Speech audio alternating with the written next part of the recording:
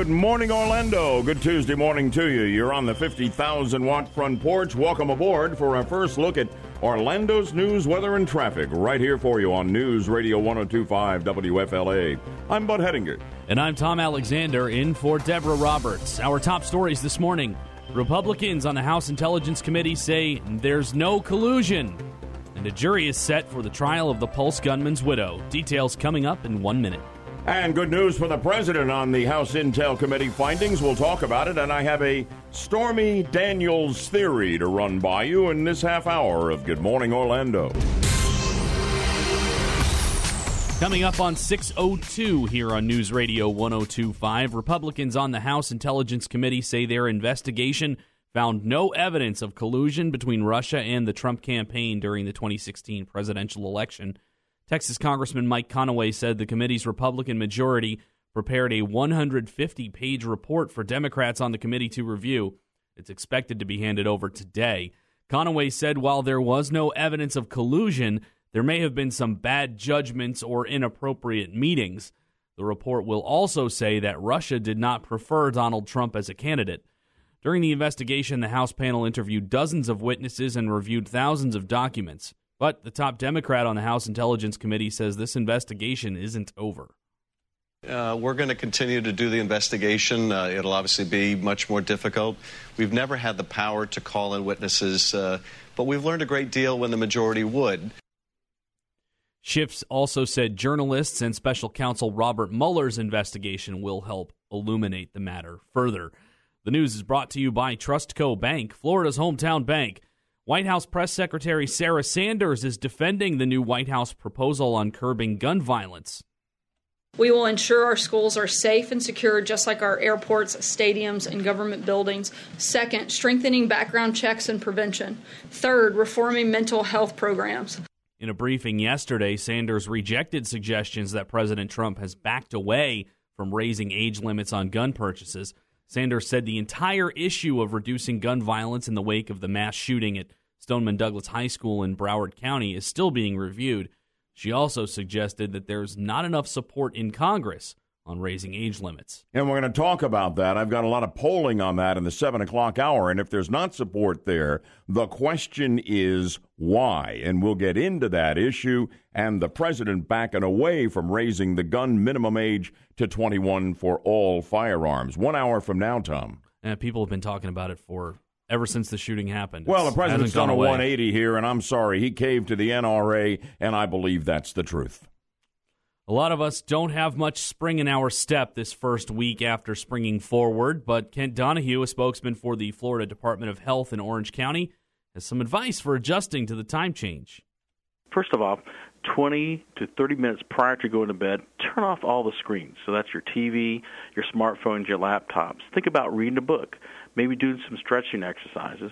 Certainly you want to avoid any sugar snacks or sugary drinks, and that includes caffeine as well. Also, avoid any temptation to have a glass of wine before bed. It may help you sleep faster, but it can mess up your sleep cycle. All of this over a 1 hour time change? You know, you'd be surprised, but my toddler still hasn't adjusted, and he has no concept of, the clock or anything. Well, I definitely recommend no wine for the toddler. I'm on board with that. Sound parenting advice. Okay, bud. there you go. What else you got? A little added value for our listeners there this you morning. No charge. WFLA News Time now is 6:05. You can read about the animal shelter that captured a bumbling gumball bandit on video at 1025WFLA.com. The first hour of Good Morning Orlando starts right now. News, weather, and traffic for the best audience in talk radio. This is Good Morning Orlando on News Radio 102.5. With Tom Alexander in for Deb. Tom, I was teasing Deb. She had 3 scheduled days off Tuesday through Thursday of this week. And I was teasing her, is that how long it takes you to recover from the 1 hour time change? Because she has all kinds of trouble with it. And I really shouldn't poke fun because there are folks out there who just have all kinds of trouble with it. I never even notice it, to be honest with you. Yeah, it's different for everyone. And I think working this early morning shift like we do, your sleep pattern is even more delicate sometimes because you're already kind of fighting against the grain. Well, of I'm so biology. chronically short of sleep that I'm at an hour. And are you Just kidding? used to it by now. I do feel like people were extra tense yesterday. Maybe they didn't even notice it, but just little things in people Come I on, interacted I was with. Mr. Mellow, as always, Yeffy. You didn't detect any of that in the Bud Man, did you? Okay. Maybe just a little, huh? All right. Tom, nice to have you with us. We'll catch you for news at the bottom of the hour whenever it breaks along the way.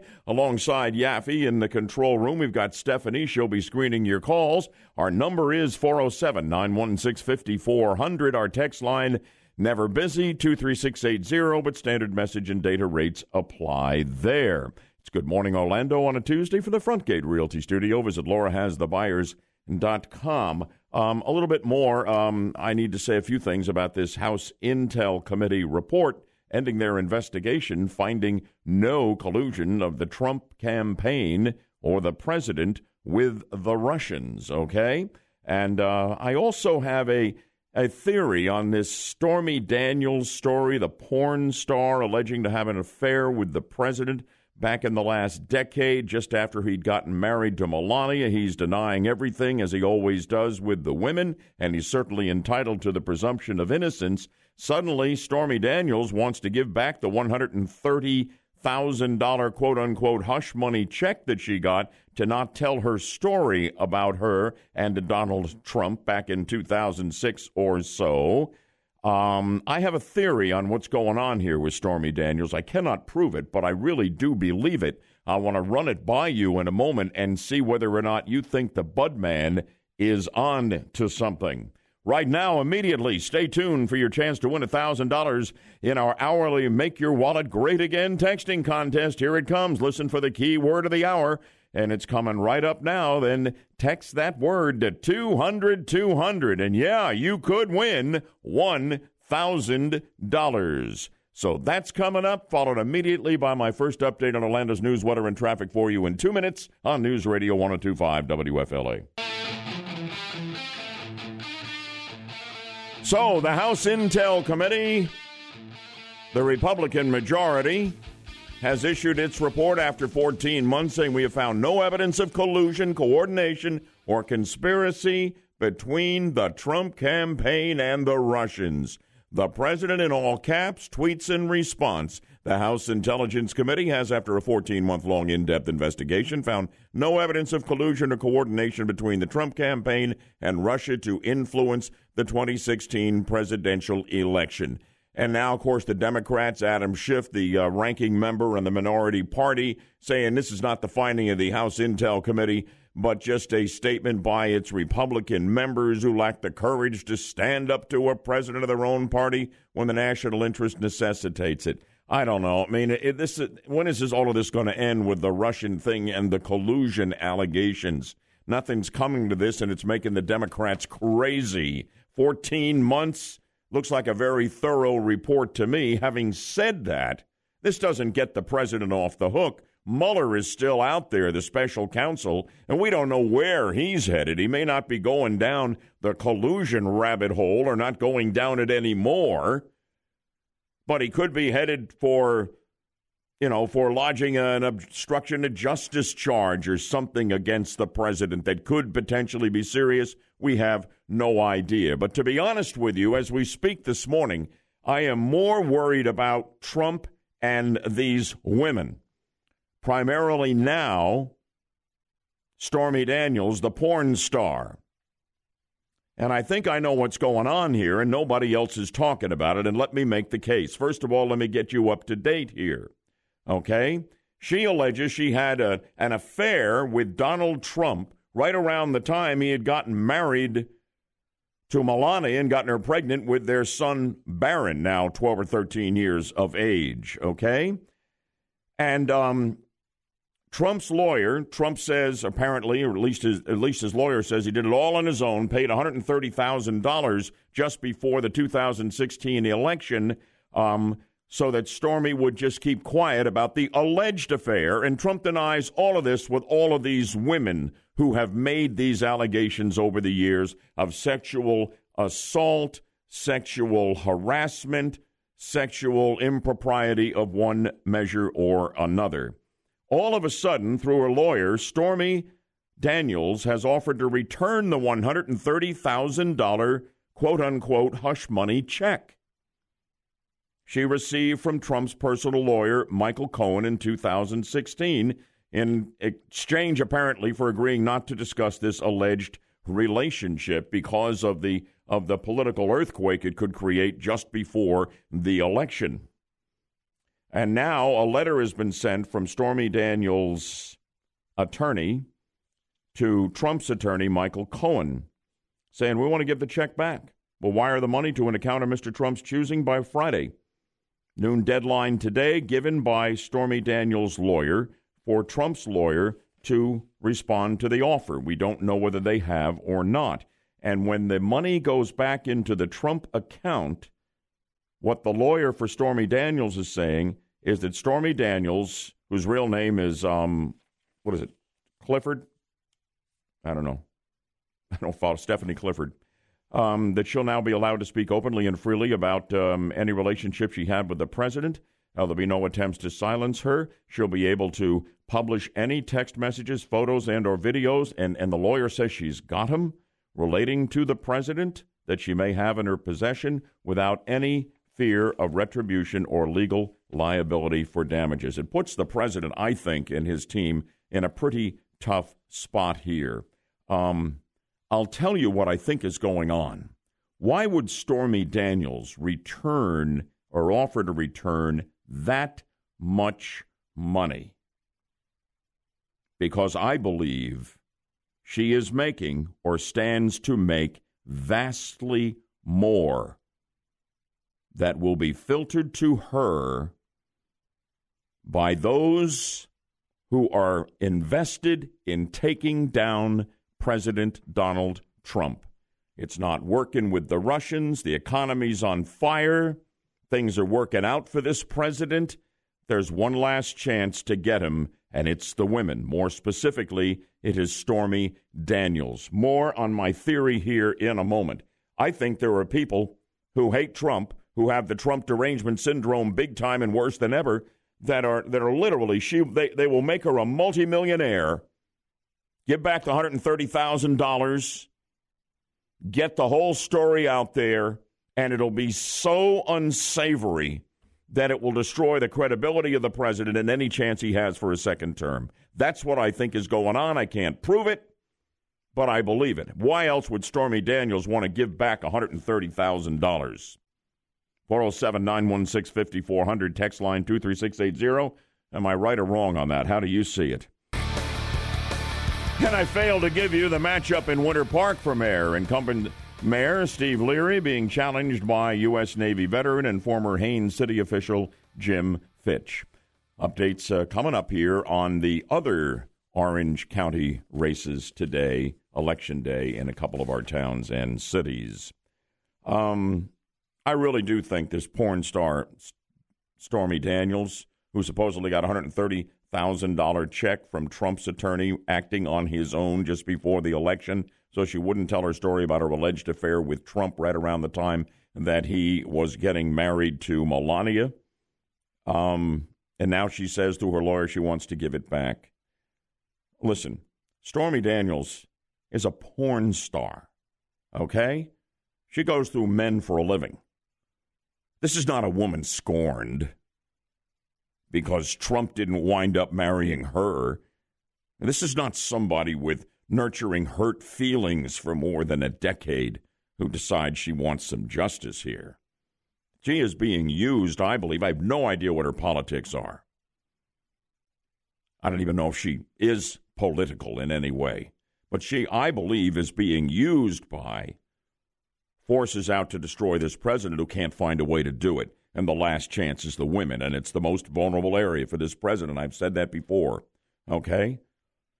Remember with Al Franken, what got him out of the Senate for Minnesota, okay, were not the allegations of sexual harassment, etc. It was when that photograph came out of him looking like he was about to, take advantage of a woman sleeping on a plane. That was the killer.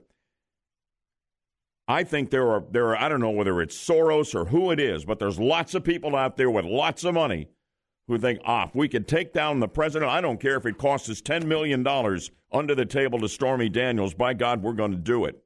We're going to do it. We got to do it. We got to destroy them. You know they're everywhere. And so she wants to give back the 130 because it winds up as chump change. She'll become independently wealthy. Won't have to do this unsavory work unless she wants to for the rest of her life. Why else would she want to give back $130,000 and then open the door to her being able to put all this stuff out there that, I'm sorry, if they've got the pictures and the videos she claims to have, it could be awful for the credibility of the president and for his reelectability as well. Do you know what I'm saying here, Yaffe? I can't prove it, but it all adds up to that to me. Oh, yeah, I agree 100%. She has the ability to make a lot of money off of this. I mean, just think of a book deal. If she came out with her own book, it would probably sell really well. Yeah. So why keep the money that she got from Trump when she can make a lot more on the other end? Robert, you've been listening to my take on this, and Yaffe's as well. Good morning from DeBerry, Robert. Good morning, Bud. I agree with you somewhat. I don't know if anybody is actually funding her or propping her up. I think that she just looks at it as an opportunity to make a lot more money. I'm sure that they're in the background cheering her on. Yep. But I don't know if anybody got to her and said, hey, you need to do this. I think that she just looked at it and said, wow, I can really tell a story here and make a lot of money. I think that's her motivation because I think, again, I don't want to disparage anybody and what they do for a living, but she's an opportunist and she's going to look at it as an opportunity to make more money. Mm-hmm. I just wanted to make a comment. I know that you haven't talked about it yet, but you teased it a little bit about the Twitter. I think all of social media is a cesspool. When the campaign was starting, I was on Facebook, and I can tell you that ruined a lot of relationships within my family and friends.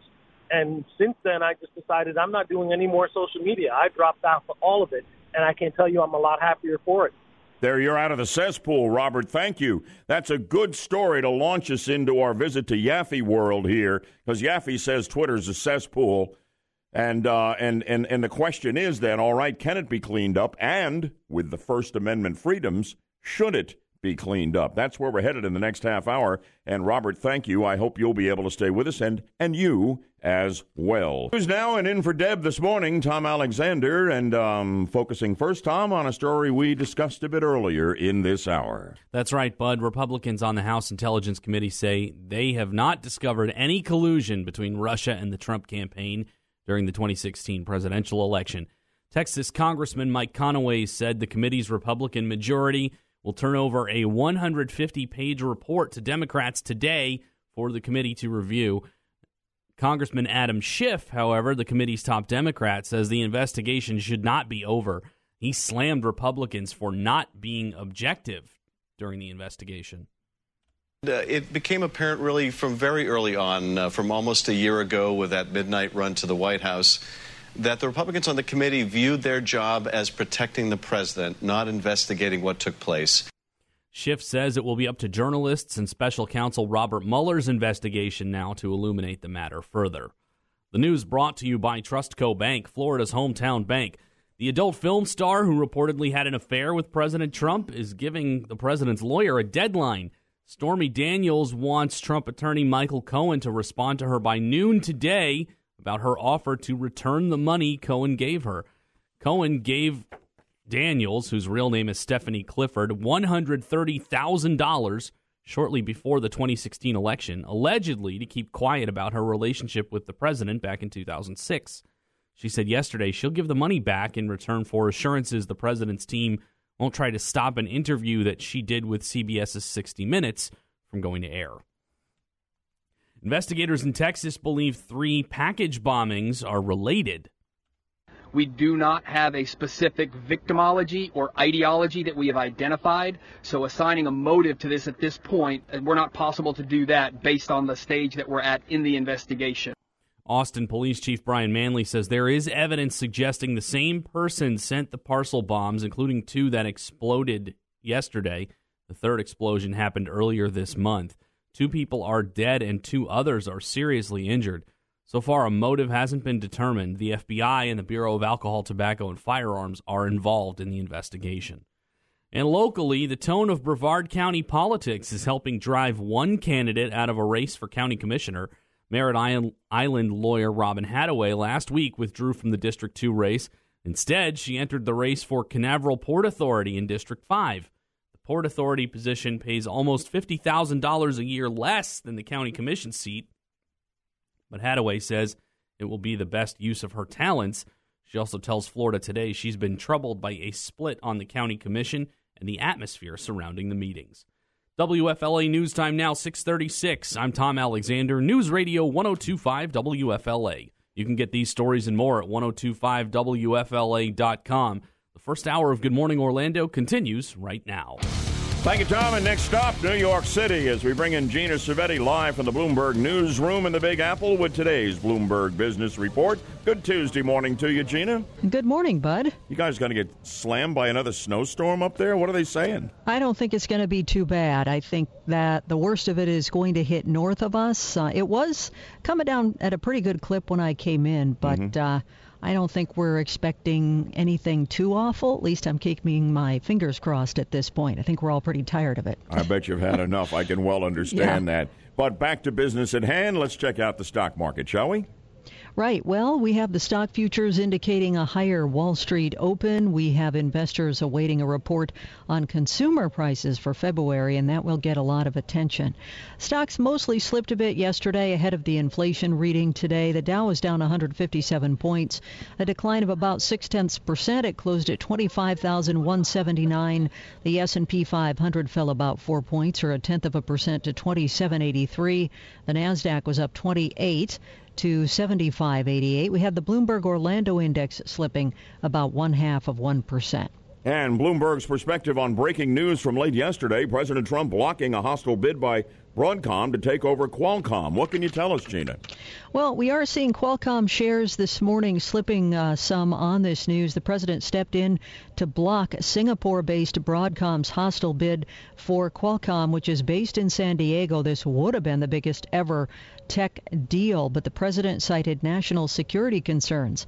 Although Broadcom is based in Singapore, as we mentioned, China loomed large over the government's fears about a foreign takeover of Qualcomm, and that's because Qualcomm is locked in a head-to-head race with China's Huawei Technologies over which company will dominate the development of the next-generation wireless technology. Interesting. And also, Bloomberg has a focus this morning on gunmaker Sturm Ruger in the wake of the school massacre here in Florida nearly a month ago. A lot of pressure to ban not only the sales but the manufacturers of semi-automatic rifles like the AR-15 that was used. Sturm Ruger with a message to shareholders on where it stands on all of this and gun safety. What's the story? The gunmaker has written to shareholders to defend its commitment to firearms safety and calling gun violence a law enforcement issue. The letter comes after multiple companies severed ties with the NRA, while some retailers placed restrictions on gun sales in the wake of the Parkland school shooting. Sturm Ruger does not plan to stop making or selling rifles designed to fire semi-automatically. It supports the right of law-abiding citizens to own them, it says, while noting that it does not sell firearms directly to retailers or consumers. And Amazon always up to something new. Now, what? They got a credit card they're coming out with? What's the deal? Yeah, Amazon plans to offer a new credit card to small business customers who shop on its website. They hope this will also lead to some other offerings such as business insurance for its small business customers. And before you go, I'm fascinated with a story out of the U.S. auto industry. GM has got a new strategy. What's this all about? Yeah, General Motors plans to start a pilot program this summer that will enable car owners to rent out their vehicles when they are not using them. According to people familiar with the matter, the test will start in early summer through GM's Maven car sharing unit. GM vehicle owners will be able to put their cars on Maven's platform for other drivers to rent and share the revenue with the automaker. Very interesting to see how that plays out. Gina, thank you so much. Gina Cervetti live with the Bloomberg Business Report from New York City. Catch you tomorrow morning, Gina. All right, Bud. Take care. All right. All aboard. We're heading to Yaffe World. My executive producer, Yaffe, says Twitter's a cesspool. All right. My question to my executive producer then, our resident king of social media, if it's a cesspool, how do we clean it up? And with the First Amendment freedoms we have, should we clean up Twitter? Yaffee World next, and we invite you to be along for the ride and to give us a call in reaction to Yaffee's comments. That and Orlando's news, weather, and traffic for you in 2 minutes on News Radio 102.5 WFLA. Now, Good Morning Orlando again probes the mysterious world of the millennials to reveal how and what young America thinks. It's another spine-tingling journey into Yaffee World. Yaffee's our executive producer, and he's our resident king of social media. He knows what Twitter's all about, Facebook, any social media platform you can name. And Mike, I'll tell you, last week it really caught my attention when we were having a three-way conversation over a story Deb had brought us in the news about how fake news, studies show, travels much faster than real news. And you responded from that microphone and you said... I said Twitter is a cesspool. This morning I want you to flesh that out, make the case, and then tell me, can it be cleaned up? Should it be cleaned up? Well, the reason why Twitter is a cesspool is, frankly, if you go on there, you see some people say the nastiest things to each other, the most divisive, hateful things to each other. I mean, for example, after Billy Graham died, the great evangelist, I saw people on Twitter saying hateful things about him, about that. It was all over social media. And it's just one of these things that it just spreads, and I don't know, sometimes you feel like you have to take a shower after going on Twitter. Gives people, it gives people a shield they don't have. They would not say things to these people, these awful things face to face. It's kind of the high-tech version of talking behind someone's back. Exactly. It emboldens them to say some of the most divisive, hateful things because you're not face to face. Except I think this is starting to spread into our face-to-face culture, unfortunately. I think it has coarsened the culture. I think your point is well taken. Has Twitter always been a cesspool? I don't know, how long has it been around, 10 years or so? I don't know if it's always been. I mean, when it first started, there wasn't enough people on it. Yeah. So it probably wasn't as bad to begin with. Facebook the same way. But with so many people on it all the time, constantly giving their opinions, yes, it has become kind of a cesspool. So what do people do about it? I mean, is it something that can be fixed, or is it the nature of the beast? And let me also say, you could make the case it's the ultimate manifestation of our First Amendment freedoms to say what we want without threat of legal consequences, and unless it's in the area of obscenity, et cetera, the obscenity laws. Well, the executives at Twitter are reaching out to users, trying to find ways to make it better. One thing they did do is they made you able to say more in one tweet. It was limited to so many characters. Yeah, it went from 140 to 280. Yeah. So I think that helps a little bit. I don't think there's anything Twitter or even Facebook can really do in terms of the platform. I think this is a cultural issue.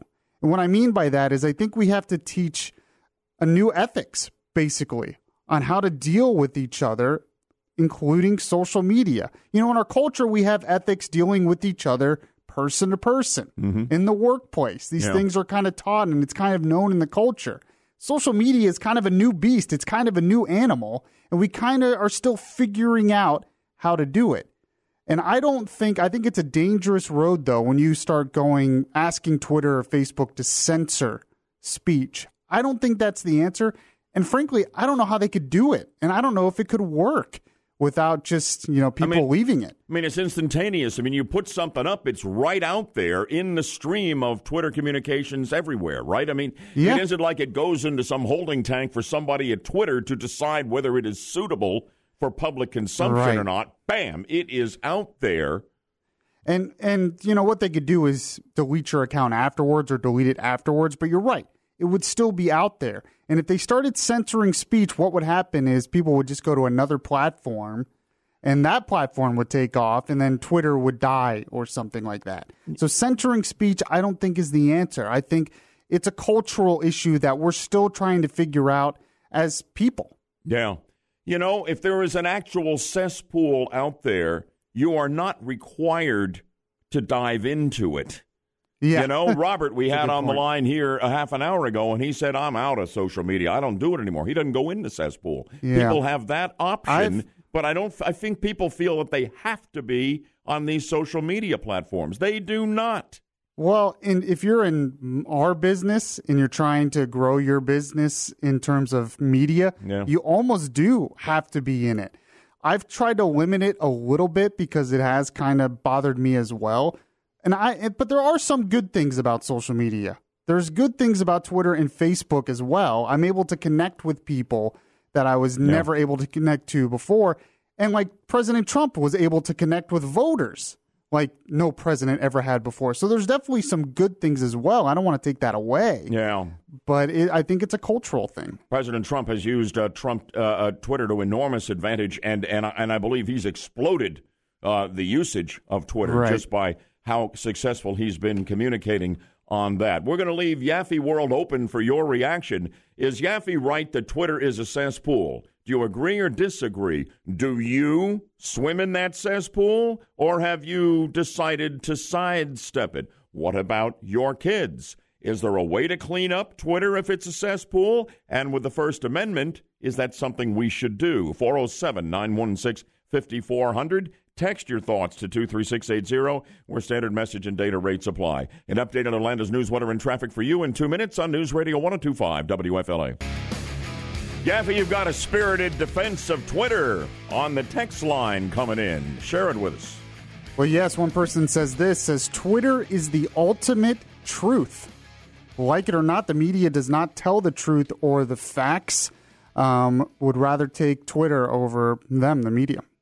There is that aspect of it. It's completely unfiltered, and you don't have to rely on, on some quote-unquote credible news source, for your information. You have direct access, really, to the entire world that has never existed before. Yeah, and there's been a lot of people that have broken news on Twitter and Facebook that might not have gotten out there before social media. I just don't see that cultural change you think we need to make it less of a cesspool is ever going to happen. That's too big a ship to turn around, I think. Really? I really do. I don't see it. Wow, you're pessimistic. Well, no, I think I'm realistic. Here's Gary in Orlando. Gary, you're up. Good morning to you. Good morning. How you doing today? Good. How do you enjoy your visit to Yaffe World? Well, let's put it like this. The Twitter world is a little bit rough on the language in some of the topics, but we got freedom of speech, man. So let it roll. And, you just brought up a good comment, or your friend has brought up a good comment that if something's brought up on Twitter, that it hasn't been brought up on social media, or is something that social media is trying to play down or to not mention. Right. And someone goes and mention that on Twitter, that's like a reliable news source. Just people commenting. It's talk. We talk. You talk. We're talking now. I got my opinion. You got your opinion. Opinions are opinions. Yep. You know what it does? It takes our fundamental First Amendment freedoms of speech to a level not ever imagined, of course, by the Founding Fathers. It is the ultimate expression of those fundamentally American freedoms we cherish. You hit that right on the head. I want to let you know that, too. That was good. That was well said, too. Well, thank you very much. Every once in a while, a blind squirrel gets a nut, so I actually say something that makes sense occasionally. Gary, it's great talking with you. I think the most insightful thing I said is what the reason Twitter is so coarse is it is the high-tech equivalent of talking behind someone's back, saying things you would never say to them face-to-face. And I'm sorry, we do that all the time, all of us, don't we? Yeah, it really is. I agree with you 100% there. Yeah. I enjoyed the trip to Yaffe World. I think we ought to go more often. Do you have trips available on a regular basis? Well, maybe. I'm on tonight. So I do my own show. Well, come on, let's talk about it. Yeah, I'm on 8 to 10 p.m. tonight, and maybe I'll talk about this and whatever else is breaking. So that's always a trip to Yaffe World. Yeah, it really is, for 2 hours tonight, 8 to 10, and then you'll be back with me tomorrow morning on the other side of the glass. Tying it all together is our amazing executive producer, Mike Yaffe. Good morning, Orlando. Top of the morning to you on a Tuesday at 7 o'clock as we give you the very latest we have on Orlando's news, weather, and traffic here on News Radio 102.5 WFLA. I'm Bud Hettinger. And I'm Tom Alexander, in for Deborah Roberts. Our top stories this morning. Republicans on the House Intelligence Committee say they found no collusion with Russia. The Church of Scientology launches its own TV network. Details coming up in 1 minute. All the polls say raise the gun buying age from 18 to 21. The president said he wanted to do it. Now he's backed away. What's going on here? Let's talk about it next on Good Morning Orlando. 7:03 on News Radio 102.5. The Republican part of the House Intelligence Committee says its investigation found no collusion between Russia and the Trump campaign during the 2016 presidential election, so it's ending the committee's investigation. Texas Congressman Mike Conaway said while there was no evidence of collusion, there may have been some bad judgments or inappropriate meetings. Democrats on the committee say the Republican leadership has not pushed to obtain key documents and testimony in the course of the investigation. The Republicans expect to hand over a 150-page report for Democrats to review today. That report will say Russia did not prefer Donald Trump as a presidential candidate. That view is at odds with U.S. intelligence agencies, which all say Russia worked to help Trump's campaign by releasing negative information about Democratic candidate Hillary Clinton. The news brought to you by Trustco Bank, Florida's hometown bank. A jury has been chosen in the trial of the Pulse gunman's widow. Lawyers yesterday chose 12 jurors and 6 alternates who will decide Noor Salman's fate.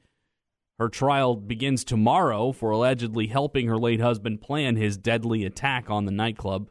Jurors will meet at a secret location and be taken to and from the courthouse every day by U.S. Marshals. By the way, we're sending our screener, Stephanie Mays, who loves the big trials, on down to the courthouse. Try to get in there tomorrow and report live to us on Good Morning Orlando, setting the scene as she waits online in the early morning darkness tomorrow. So that's coming up on the Wednesday edition of the show here, Tom. That'll be exciting. Polk County Sheriff Grady Judd will appear before the Polk County School Board today to discuss school security. Judd says he'll outline all the options his agency will be able to provide. It's the school system's responsibility to protect the children. If they ignore some of our recommendations, that's their responsibility. We'll try to craft as great a plan as the school board will let us to protect the children.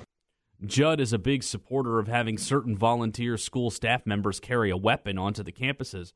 But School Superintendent Jacqueline Bird has announced she does not plan to allow armed school faculty. A controversial religious organization that's based right here in Florida is hoping to change public perception with its own TV network. Last night, the Church of Scientology launched the Scientology Network.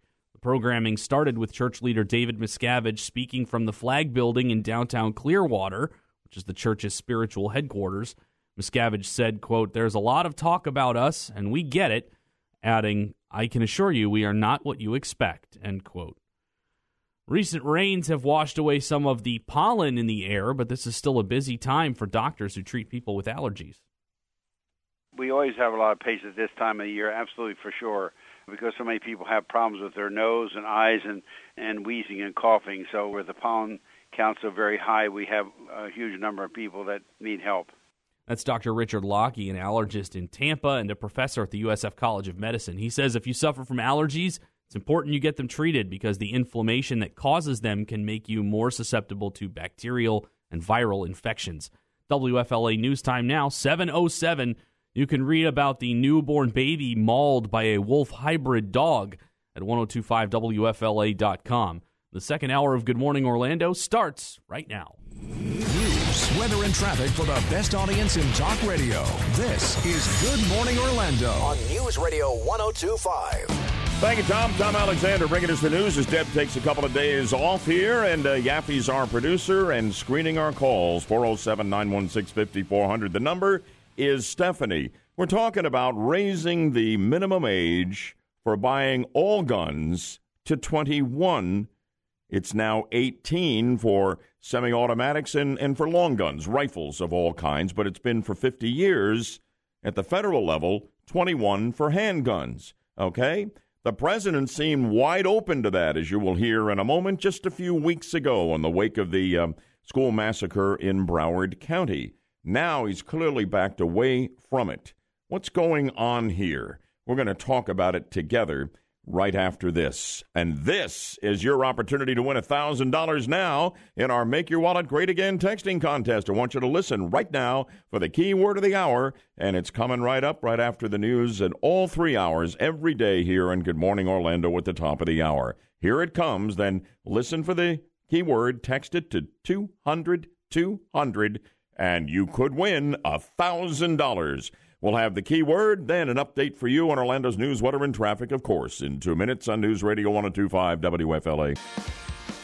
Some of you are going to be angry with me here. I am not caving on the Second Amendment. I still do fully believe in the right to bear arms. Don't misunderstand me.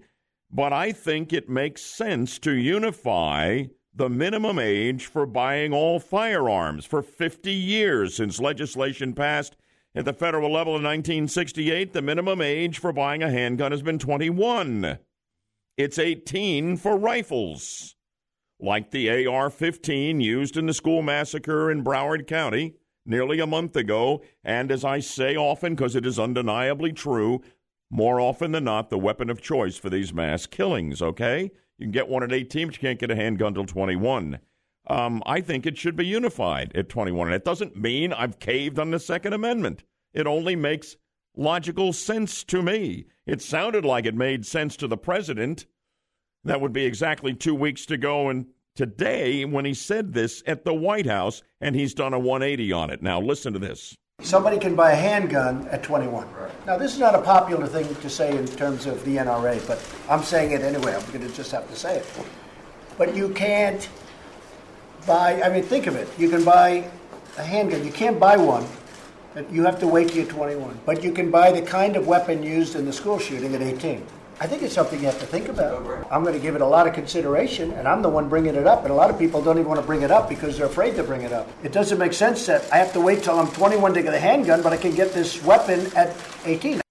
So the president comes out with his gun proposal on Sunday night, and yesterday his press secretary, Sarah Sanders, is dancing all over the podium during the daily press briefing, saying he still supports that, but he hasn't put it in his proposal because it doesn't have enough support to actually get approved in the Congress. If that is true, and I think it probably is, I'll tell you two things.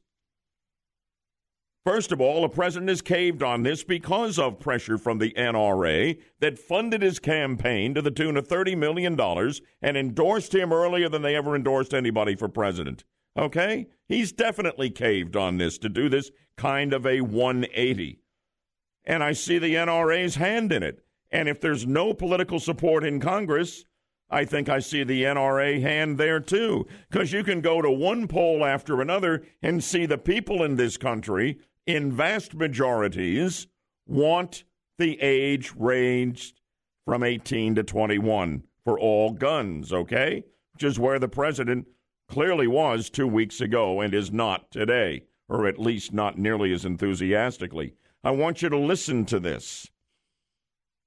I'm going to take you up the scale from one poll after another, okay? And these are not all polls done by anti-gun polling organizations, polling only anti-gun people, okay? The polls are too diverse. What's really the common denominator here is the vast majorities of people who want the minimum age to buy any gun to be 21. Rasmussen, 67% want that. Survey USA, 68%. SSRS poll, 71%. Quinnipiac in Florida, 78% of Floridians. Morning Consult poll, 81%. Ipsos poll, 82% of Americans. And if the president says, I'm not putting that out there aggressively because there's not nearly enough support in Congress, the answer has to be, why not? Why not? Normally, when you have this much polling with these vast majorities, you've got Congress all over reflecting the public's opinion. You don't have that now. What's going on here?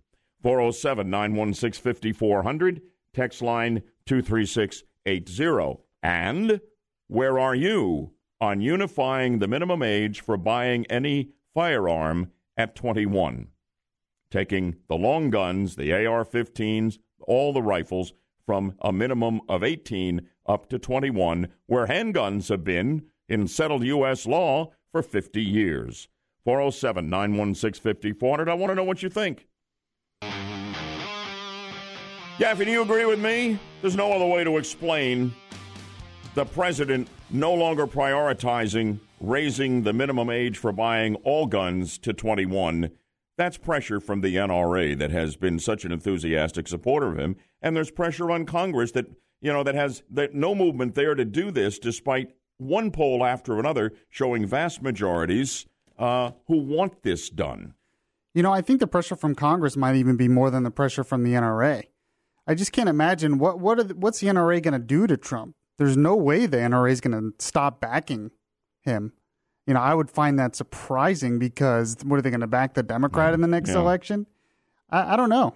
Yeah. I find it very interesting. I didn't like watching Sarah Sanders, try to defend the indefensible, really. I mean, or not be honest about it. I'm sorry. That's the way I saw it yesterday. Clearly, the president has caved to the NRA on this, and they weren't going to say it that way. Just that, well, he still wants this, but it just can't get through Congress, so we'll need to prioritize other things that can get done. It was a nasty-looking dance, I thought, yesterday, and I didn't like it. Let's go to Jill in Orlando on all of this. First of all, where are you on raising the minimum age for all gun purchases to 21? Hi, Bud. I don't necessarily like it, but I do want you to stop vilifying the NRA for backing the president and all this other stuff. Second of all, I'm not vilifying the NRA. I'm just telling you that they're responsible for the 180 and the lack of support in Congress. The NRA is fantastic. It's done a lot of great work, okay? But I don't have a problem with unifying the age at 21, and I don't like the idea that they filed suit over that here in the state of Florida. That's not going to end the Second Amendment any more than setting the gun age for a handgun 50 years ago at 21 did away with the Second Amendment. It didn't happen.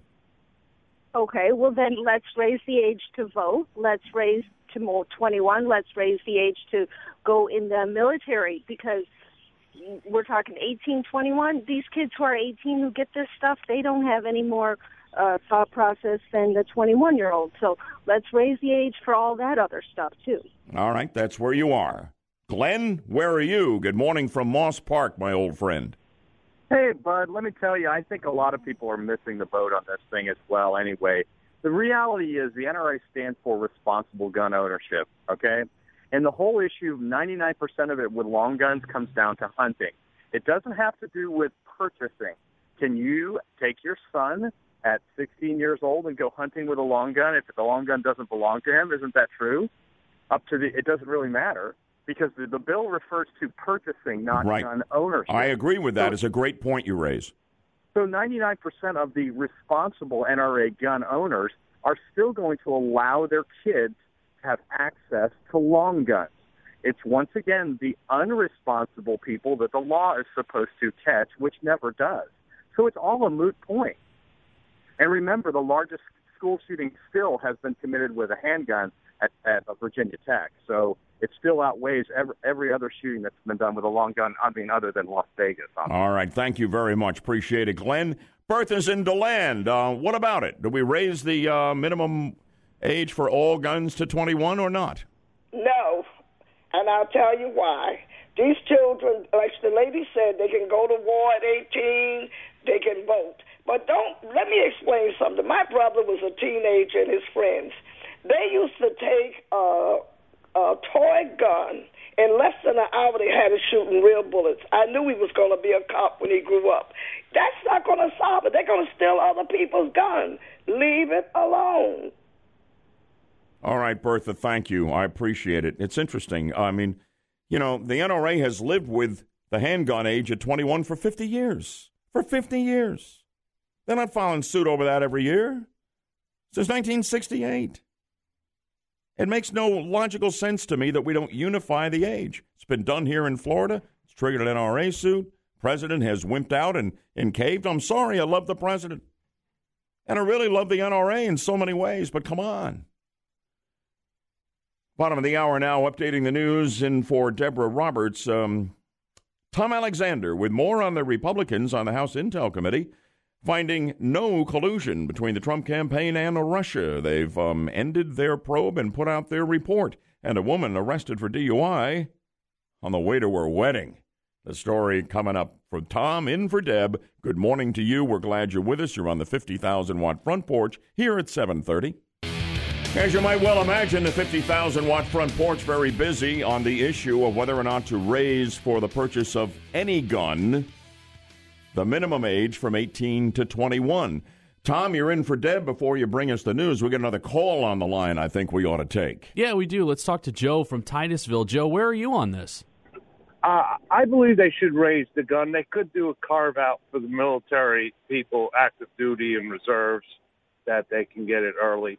But, you know, Congress hasn't done the will of the people for a long time. I mean, this isn't just the only thing. There's a lot of things that the people want done that the House, for whatever political reasons, doesn't I have to tell you, Joe, to a degree you're right, but I've never seen Congress more out of sync with vast public opinion than they are right now on this one particular issue. But thank you for weighing in.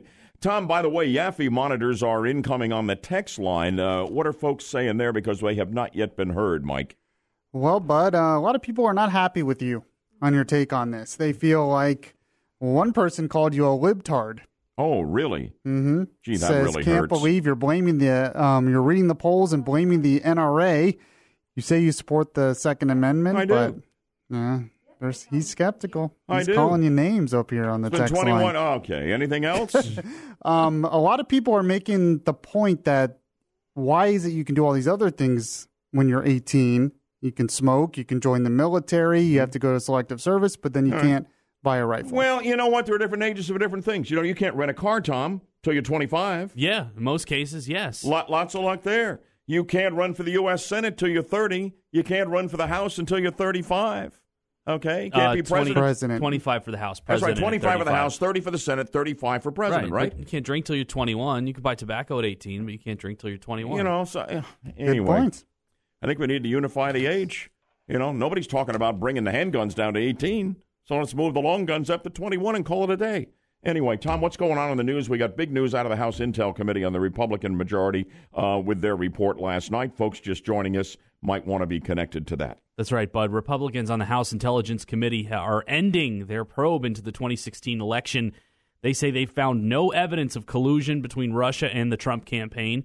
Texas Congressman Mike Conaway said that while they didn't find any collusion, there may have been some bad judgments or inappropriate meetings. Democrats on the committee say the GOP leadership hasn't pushed to obtain key documents and testimony in the case. The news brought to you by Trustco Bank, Florida's hometown bank.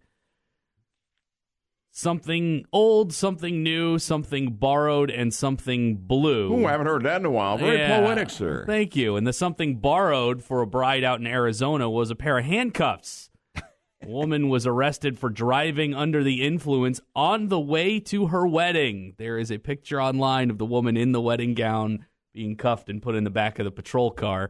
Police arrested the bride-to-be yesterday morning just outside of Tucson after a 3-car crash. One person got hurt. My goodness. You know, I wouldn't have surprised me on the back end of some receptions that I've been to that somebody could get rung up for a DUI. Yeah, before the ceremony is a little uncommon. And it scares me a little because it sounds like she needed to get her courage up a little bit and decided to have a few pops or something. Well, we'll see. Okay, there you go on that. One of the story. officers tweeted a very clever caption on the photo of the woman saying, quote, "Don't drive impaired. Till death do we part doesn't need any help." Ooh, that's good. I like that. Good job. What else going on? Well, we told you before about the woman who won the $560 million Powerball jackpot up in New Hampshire who wants to remain anonymous. Well, a court up there ruled she can collect her winnings without revealing her identity. She challenged the New Hampshire Lottery's rule that all the winners need to identify themselves to get their prize. She claimed it would be an invasion of privacy if she had to come forward publicly. Well, how do they know the money's going to the right person? Well, that's the thing. That's the reasoning behind all of these state laws where they have to identify the person. We have it here in Florida, too. Even if you don't want to be photographed, they have to release your name as the person who won the prize to prove that it was on the up and up. I think you have to show up in Tallahassee, You have to show up, but you don't have to be photographed for the media. I think that's okay, just but as you long have as to the folks claim it in person. who are handing out the money that everybody else chipped in, all the losers, need to know it's going to the right person. Right. Okay. But evidently, I mean, this could set a legal precedent for other states. Very interesting. Yeah. And a suspected hit-and-run driver in Miami didn't get a chance to do the run part. Several other drivers got out of their vehicles after his SUV hit nearly half dozen cars at Biscayne Boulevard and Northeast 36th Street. There are cell phone videos showing people trying to drag the guy out of his SUV, yanking off a door handle. One driver even broke every window on the SUV with a sledgehammer. Wow. To try and stop this guy. Too often over the years, we've seen the public just, turn away and not want to get involved. Yeah. I like that. I think that's a little too much with a the little sledgehammer. Extreme, but they did do the right thing and stop this guy. He was arrested. Fortunately, no one was hurt in the crash. That's what we saw, with 9/11, and after that, anybody messing around in an airplane, people would just come out of their seats, total strangers, to shut down a troublemaker. Yeah. And of course, that's what the tragic end of the United flight in Shanksville, Pennsylvania, was all about. Everybody saying we're not going to take this anymore, these hijackers, and they rushed the cockpit, Yeah. and maybe saved the U.S. Capitol from taking a hit from that plane years ago. Very interesting. Tom Alexander in for Deb, and of course, he'll be back with the news whenever it breaks in the top and the bottom of the hour all morning long. Boy, it doesn't get much better than this. Our sound judgment game we play once a day. Today, 2 fantastic prizes for one winner we're about to find. Steph? That's right. So our sound judgment winner today gets their very own copy of the brand new Trump Policy board game. Play Trump Policy with your family, play it with your friends, and very soon you'll know whether they are your friends. Trump Policy gives everyone a chance to voice their opinion on key issues and stand up for the kind of America they want. The new Trump Policy game, a $40 value, is available at TrumpPolicy.net. And we're also giving away a great pair of tickets to the Melbourne Air and Space Show happening March 24th and 25th at the Melbourne International Airport. The U.S. Air Force Thunderbirds return, featuring the Shockwave jet truck and an appearance by the B-2 stealth bomber on Saturday. Purchase tickets in advance and save over 20% at theairandspaceshow.com. Boy, if you're a sound judgment winner, you'll be flying high with air show tickets and the Trump board game. If you get a wrong answer, and a line will open up for you who are getting a busy signal right now. Be ready to jump in at 407-916-5400. So here we go. It's March 13th, and this happens to be the anniversary of the election of Pope Francis as spiritual leader of the world's Catholics. I want you to listen to some sound from the moment white smoke began billowing from the Sistine Chapel in Rome, signaling that a new pope had been selected, and then use your sound judgment to tell me how many years ago today we heard this. The bell is ringing here in Rome, the campanone, the big ring. That means one thing, John Allen. What does it mean? It means Habemus Papam, Chris. We have a pope. Let's listen in. Big news. How many years ago today? Toll free, you're first up. Go ahead. 1 million. No, that would be wrong, you nutcase. Line 4, you're up next on Sound Judgment. How many years ago today did we hear that? 5. Oh, yeah. Wow, you're good. March 13th, 2013, the election of current Pope Francis. Congratulations to you. Thank you. You've won our prizes. You're going to the air show. You got the Trump board game. You got to love that, right? Better than your average start to a Tuesday, I'll bet. It's awesome. Great having you on the show. I'll write you a note of congratulations to accompany the prizes. Give me your first name, if you will. Steve. Steve, and what town you in this morning, buddy? Mount Dora. Fantastic. One of my favorite towns. Steve, congratulations. You and Stephanie will make the connections off air for both our prizes. Congratulations to you, my friend. Rush Morning Update coming. And then in the third hour, we're going to be talking about this very disturbing story out of Austin, Texas, that frankly could happen everywhere. Packages being delivered to the front door that turn out to be bombs, and they're blowing up, and people are dying. People are being seriously hurt. We're going to talk about how in the world we can protect ourselves in this regard. Good morning, Orlando. Top of the morning to you on a bright, crisp Tuesday morning here at 8 o'clock. as we update Orlando's news, weather, and traffic for you on News Radio 102.5 WFLA. I'm Bud Hedinger. And I'm Tom Alexander in for Deborah Roberts. Our top stories this morning. Republicans on the House Intelligence Committee say they found no collusion with Russia. And it's Election Day in several Orange County cities. Details coming up in 1 minute. And exploding packages on the front doorstep. And the dawn of the age of drone delivery. This is scary stuff. I want to talk to you about it next on Good Morning Orlando. 8:03 on News Radio 102.5. Democrats on the House Intelligence Committee will receive a 150-page report from Republicans today on the 2016 presidential election. Republican committee members announced yesterday they found no collusion between Russia and the Trump campaign, so they ended the investigation. Democrats say the Republicans were not impartial during the investigation and didn't push to get some key evidence in the case. For that reason, the Democrats plan to continue investigating. We're going to continue to do the investigation. It'll obviously be much more difficult. We've never had the power to call in witnesses, but we've learned a great deal when the majority would. That's California Congressman Adam Schiff, the ranking Democrat on the committee. He says journalists and special counsel Robert Mueller's investigation will also help illuminate the matter further. The news brought to you by Trustco Bank, Florida's hometown bank. Jurors will get to hear some of the last words of one of the victims of the Pulse nightclub shooting. The judge in Noor Salman's trial ruled yesterday that prosecutors can play a 911 call from someone who was inside the restroom the night of the shooting almost 2 years ago. The person who made that call died in the shooting. The judge will not allow another 911 call from one of the shooting survivors. Salman is accused of helping her late husband plan the shooting. Testimony in her trial begins tomorrow. President Donald Trump is paying tribute to the World Series champs. Game 7 of the World Series was one of the greatest baseball games anybody has ever seen. Tremendous for the sport, and it's really a reminder why baseball is our national pastime. In a ceremony at the White House yesterday, the president praised the Houston Astros for their, quote, incredible victory over the Los Angeles Dodgers. He also called it a victory for the ages. The president says many of the Astros' hearts were heavy during the World Series because of the devastation caused in southeast Texas by Hurricane Harvey. Trump called the hurricane unprecedented. Astros manager A.J. Hinch praised the character of his players and said they will not be complacent in this upcoming season. The Astros took a break from spring training in Palm Beach County here in Florida to visit the White House. And it is Election Day in several Orange County cities today. Voters in Apopka and Winter Park are deciding on their next mayors. Voters in Belle Isle have 13 charter amendment questions on the ballot regarding everything from city council procedures to mayoral duties. And voters in Ocoee are deciding who will get 2 seats on the city commission. Polls are open until 7 p.m. WFLA News Time now, 8:06. Scientists discover 15 new planets. You can get the details right now at 1025WFLA.com. The third hour of Good Morning Orlando starts right now.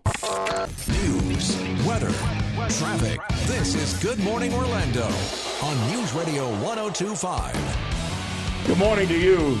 Disturbing story out of Austin, Texas, making all the headlines. Packages delivered on the front doorstep that explode when you pick them up or after you try to open them inside. And all of this coming at the very time when we are told that we are on the cusp of having big-time drone delivery services. The technology is ready all over this country. And I got to tell you, I mean, I love technology and I love convenience of home delivery. This combination really scares me. I want to talk about it here in just a moment. Tom, you're a family man. I'm sure you have packages delivered on the front stoop all the time. Somebody goes out, pick them up, bring them in, and says, hey, what do we got? And you open it up. Nobody thinks a thing about it. We do it all the time. Sure. What do we do in a situation like they have in Austin, Texas? Where do we go with that? What do you do? Call 911 when you don't recognize a package and get the cops over there and bring the bomb squad in and then decide that it's okay to bring it inside and open up the new the new cooking set or something that your wife ordered? What do we do with this? We're going to wind up with a bomb squad at every house in America every day of the week because, I mean, we order so many things online now, we forget what we've ordered sometimes because it's, one click and it shows up. So if you call the cops every time you have an unidentified package at your door, I mean, the cops would be spread too thin. But they've got to come up with something to help regulate especially drone delivery and packages. Yeah, exactly. We may have to start more extensive security screening of packages. But very quickly, do you all agree with me that is pretty much the way it's done in households all across America? Absolutely. Oh, you never suspect that there's anything out there that shouldn't be there. Yeah. You pick it up, you bring it in. Mm-hmm. That happened in Austin, Texas. We got people who were dead and critically injured because of it. Mm-hmm. I'm sure that's what the bomber was expecting. Absolutely. But there's even one more scary dimension to this that I'll bet nobody has thought of, and I hate to ruin your morning, but I'm going to bring it up, and we need to talk about how we are going to deal with this moving forward. And stay tuned, if you will, 407-916-5400. Text line always open, never busy, 23680, but standard message and data rates apply there. We'll get into this situation pegged to the exploding packages in Austin, Texas. Stay tuned as well. Coming up right now for your chance to win $1,000 on our Make Your Wallet Great Again texting contest. Listen for the key word. It's coming right up now after the news. And just now, as a matter of fact. And then text that word to 200-200. Do it. You could win $1,000. We'll get into this situation with the exploding packages and the drone delivery technology that is upon us and where we are all headed with this. Right after we update Orlando's news, weather, and traffic, and we'll do that for you in 2 minutes here on News Radio 102.5 WFLA. What's happening in Austin, Texas is not happening anywhere, but the fact of the matter is there any reason why it couldn't happen absolutely anywhere and everywhere? And what are you supposed to do? If there's a package out on the front doorstep, you're inclined like I am to pick it up, bring it inside, and say, see what we got. Maybe your wife ordered something, you had no idea about it, that's totally innocent. You don't suspect that the package might have a bomb and it might kill you. What do you do in this situation? How do you defend against that? The police chief in Austin has this advice to homeowners. If you find any suspicious packages on your front porch at your residence, do not handle them, but instead call 911 and let us come out and take a look at those packages and ensure that they are safe. If everybody did that with a package they didn't recognize on the front doorstep outside, can you imagine the chaos? Police would be swamped across the country. People are getting used to doorstep deliveries now, and they don't think there's anything sinister about it. And until now, there hasn't been. So I'm thinking about the nightmare in Austin, Texas that could happen anywhere as I am reading an article in the Wall Street Journal headlined, "Coming Soon to a Front Porch Near You, Package Delivery Via Drone." They say the technology is ready. There are security and privacy concerns, but you're going to begin seeing perhaps this summer package deliveries flown in by remote control by drones that drop them right down, let them off on the front porch, take off. No person there. In Austin, Texas, they say somebody came by, dropped them there, put them there, somebody who had rigged them up as bombs. For what reason, we don't know at this point, but very deadly effective they are.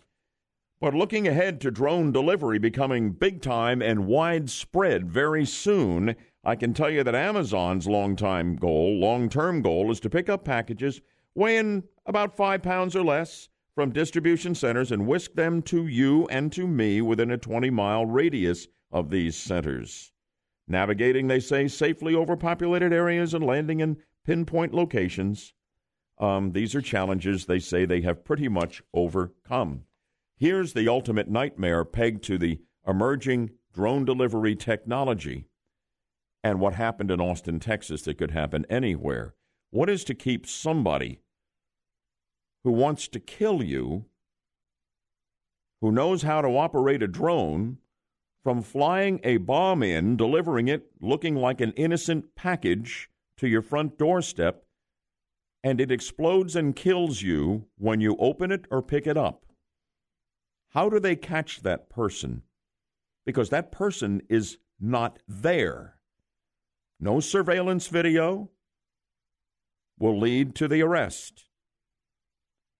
What are we unleashing here? I'm all about convenience. I love the home delivery thing.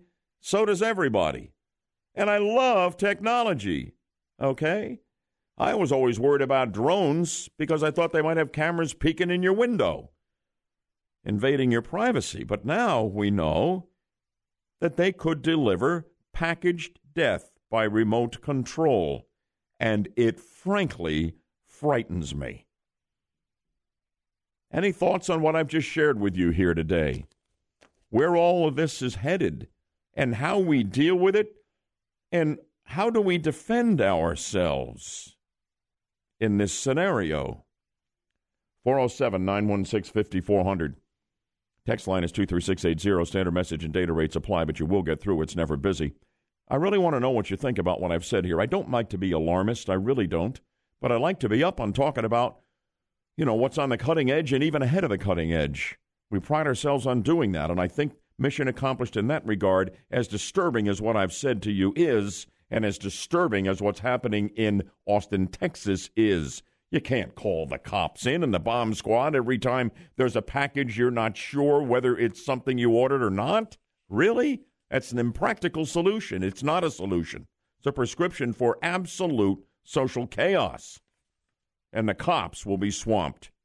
So do you share my genuine concern, if not outright fear, over these exploding packages delivered to front doorsteps in Austin, Texas, coupled with the emerging remote-controlled drone delivery technology that is expected to be ready to go big time across America this summer? Yaffe, Steph, what about it? Everybody gets packages delivered on the front doorstep. Yeah, I share your concern. I'm not quite to the outright fear yet, because this is still a very rare incident that's taking place. Now, in terms of the drone delivery, the fact is, if I wanted to, I could go to a hobby store today, pick up a drone, and deliver a package to someone's house today. Yeah. So in terms of Amazon, having this technology, it doesn't really change anything. If someone wanted to do this, they could do this today. This person was not using a mail carry service. He was doing it on his own. Steph, I know you were aware of the frightening story out of Austin, Texas. Yeah, I heard of it yesterday. I'm not really, fearful of it. I get packages on a daily basis. You just really need to check them and watch them. And what do you mean check? What do you mean? You look at the package out there. Correct me. If you do it like we do it, like everybody I know does it, you pick it up, bring it in, set it on the kitchen counter, and say, oh, what do we got here? And open it up. Yeah, that's true. And if you're in Austin, Texas, you're dead. Yeah, that's true. Yeah. Steve, you're in Maitland. Good morning. You're on with the Budman on this. What do you think? But I think you need to stop going to websites like crazednutjobconspiracytheory.com. I'll be honest. I don't know. I went to wallstreetjournal.com for one story and to Fox News for the other. That's not too far out there, is it, Steve? Well, on some of them might be. How many crazed bombers do you think are out there, Bud? Yes, drone technology is available. Yaffe hit it on the head. If I wanted to, I could go to a hobby store right now. I could go fly a bomb into the palatial Budman estate and drop it on your head. I could send something through the U.S. mail. Okay. I could send something through UPS, through FedEx. I think you're overreacting to this. All right. I don't know if it's because of technology. I don't know what it is. But if I wanted to blow you up, if somebody did, they could blow anybody up. Okay. Well, that's reassuring. Thank you, Steve. I understand the point that you're making. But the Texas thing is very hard to get a handle on, and it could literally happen everywhere. Take the drone technology emerging out of the equation. Man, what do we do in that situation? Steve in Tavares has an idea. Hello, Steve. Oh, actually, it's Jeff, but that'll work. I'm sorry, Mike. Forgive me here. No problem. Let's first, before I give you my analogy, let's reflect back to a guy we called the Unabomber. Yeah. Packages exploding, people dying. Right. It's been happening for decades now. Yeah, it took him 18 years to get him. Exactly. But the best analogy I can give you is this. But imagine you're standing on a good, smooth concrete floor, and you've got a big plate glass mirror, and you just let it fall over and hit the floor, right? Okay. That's our society. It is fractured into so many pieces, but those pieces are still so close together, they can affect. I don't know what just happened there. Problems. All right, we got a bad signal, and I'm not quite sure I got the analogy, but I sure do appreciate you calling. Yaffe, quick check on what's coming in. I think I'm taking some heat, hopefully good-naturedly, by some on the line and text line. Oh, you mean people are kind of mocking you? I don't know. Is there a little of that going around? There is. All right. But some people just think you're being a little paranoid. Okay. With this. Maybe not paranoid enough. Republicans on the House Intelligence Committee say they have found no collusion. The Trump campaign and the Russians, and a daycare worker drugged kids so she could go tanning. Amazing story there. And Tom Alexander's in for Deb with all of the news at the bottom of the hour as we roll on toward the 9 o'clock hour for the Frontgate Realty Studio. Visit LauraHasTheBuyers.com. We greet you here on a Tuesday morning, and we're glad you're with us at 8:30. Tom Alexander in for Deb with the news. You know, normally we don't really know who's on the text line. In this case, I think we know who was on the text line because you got a text message a few moments ago off my exploding packages at the doorstep and drone technology rant, and it said simply, calm down, Dad. Okay, yeah, that's got to be my son, Brad. You were asking me that he actually listens, and I said, well, yeah, it's absolutely required, and our daughter, Carolyn, as well. I get cut out of the will. There's a quiz every morning at 9:15. Come on, this is not optional. You got to listen to the old man. He's working hard here. Let's go, Tom, on the news of the morning out of Washington. Thank you, Bud. The Republican majority on the House Intelligence Committee says its investigation into the 2016 presidential election is over. Committee members say they found no collusion between Russia and the Trump campaign.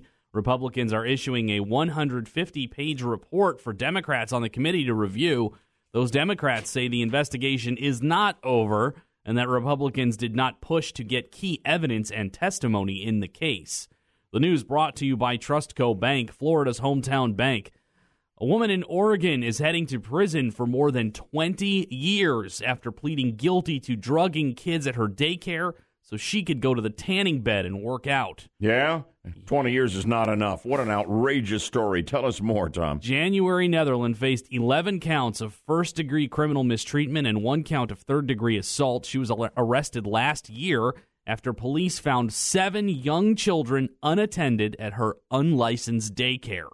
Investigators say she drugged the children with the sleeping aid melatonin, then left the facility to tan and exercise.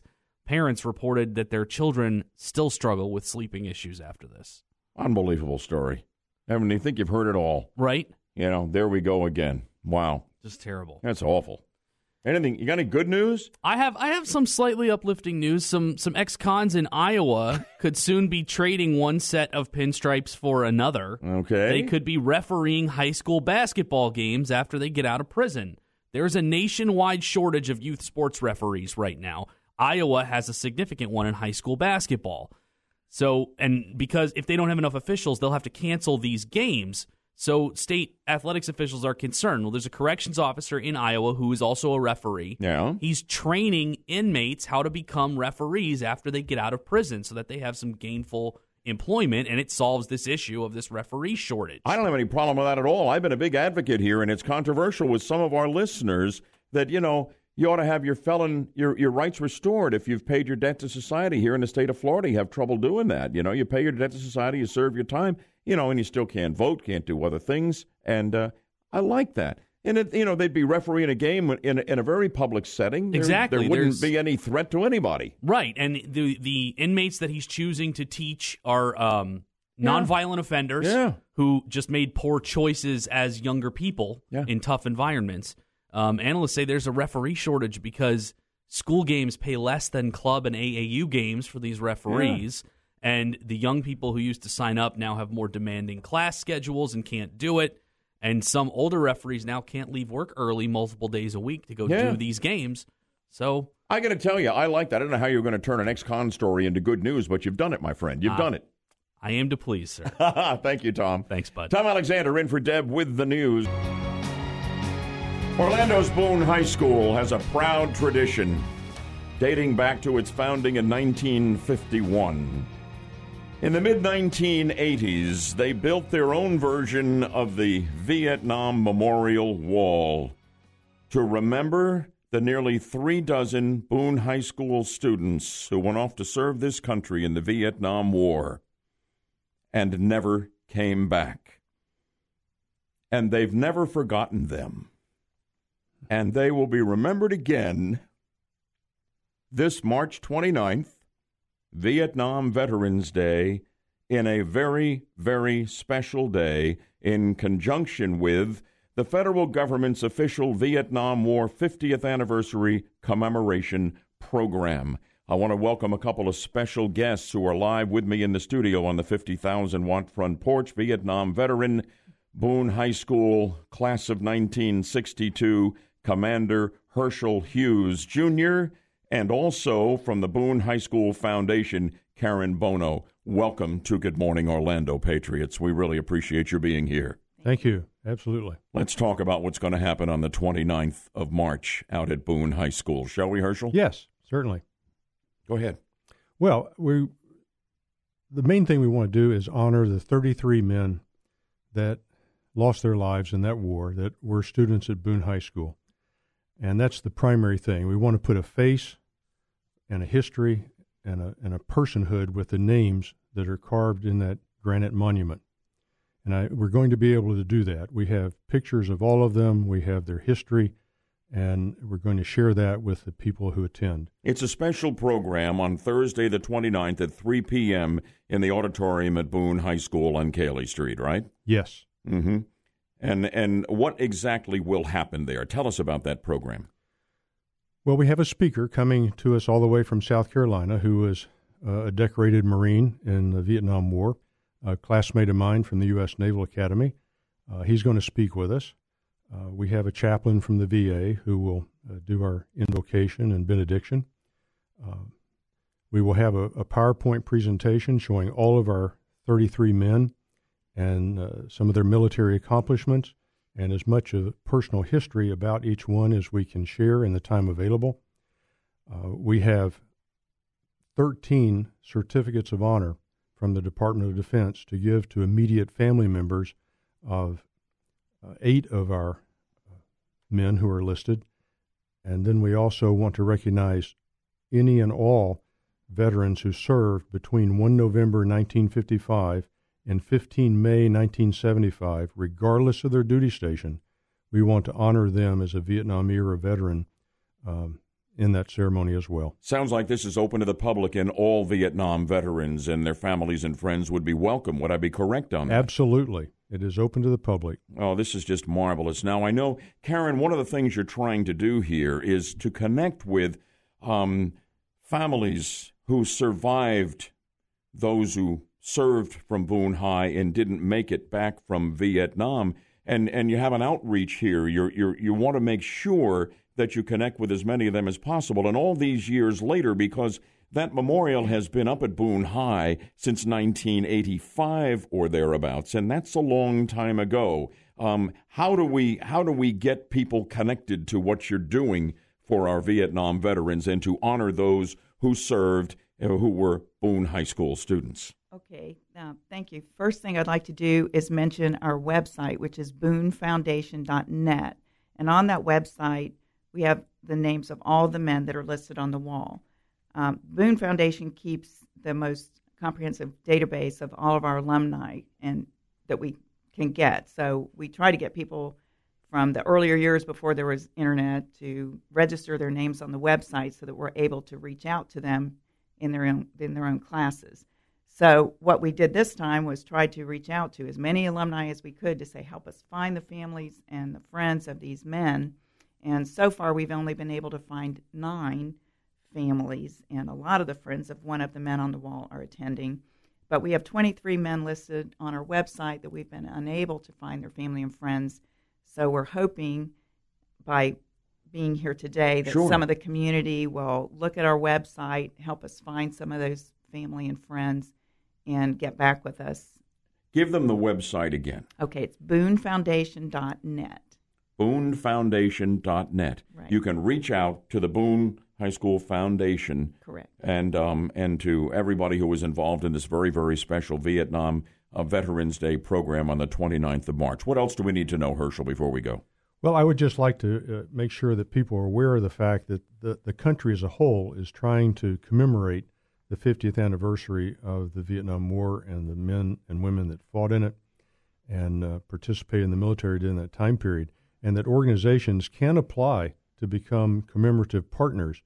My church, Grace Covenant Presbyterian Church, has elected to become a commemorative partner, and it's through the commemorative partners that we're able to get their certificates of honor from the Department of Defense, and we're happy to support Boone in this process.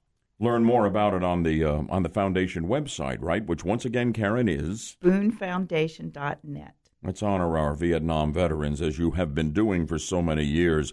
I've seen pictures of the wall that you have memorializing those who were Boone High students who gave the last full measure of devotion and service to their country in Vietnam, and it's remarkable. And I have an idea that the kids who go to Boone High School now are reminded of that by seeing that memorial on a regular basis and stay connected to a war that for them seems so long ago. I think that's a great thing you're doing. Appreciate it. Thank you for having us. We really do, and I really appreciate Boone High School graduate, my good buddy and colleague Alan Spector, for bringing you to my attention and bringing you here to us today. Thank you, and God bless you both. Thank you. Thank you. Goodbye.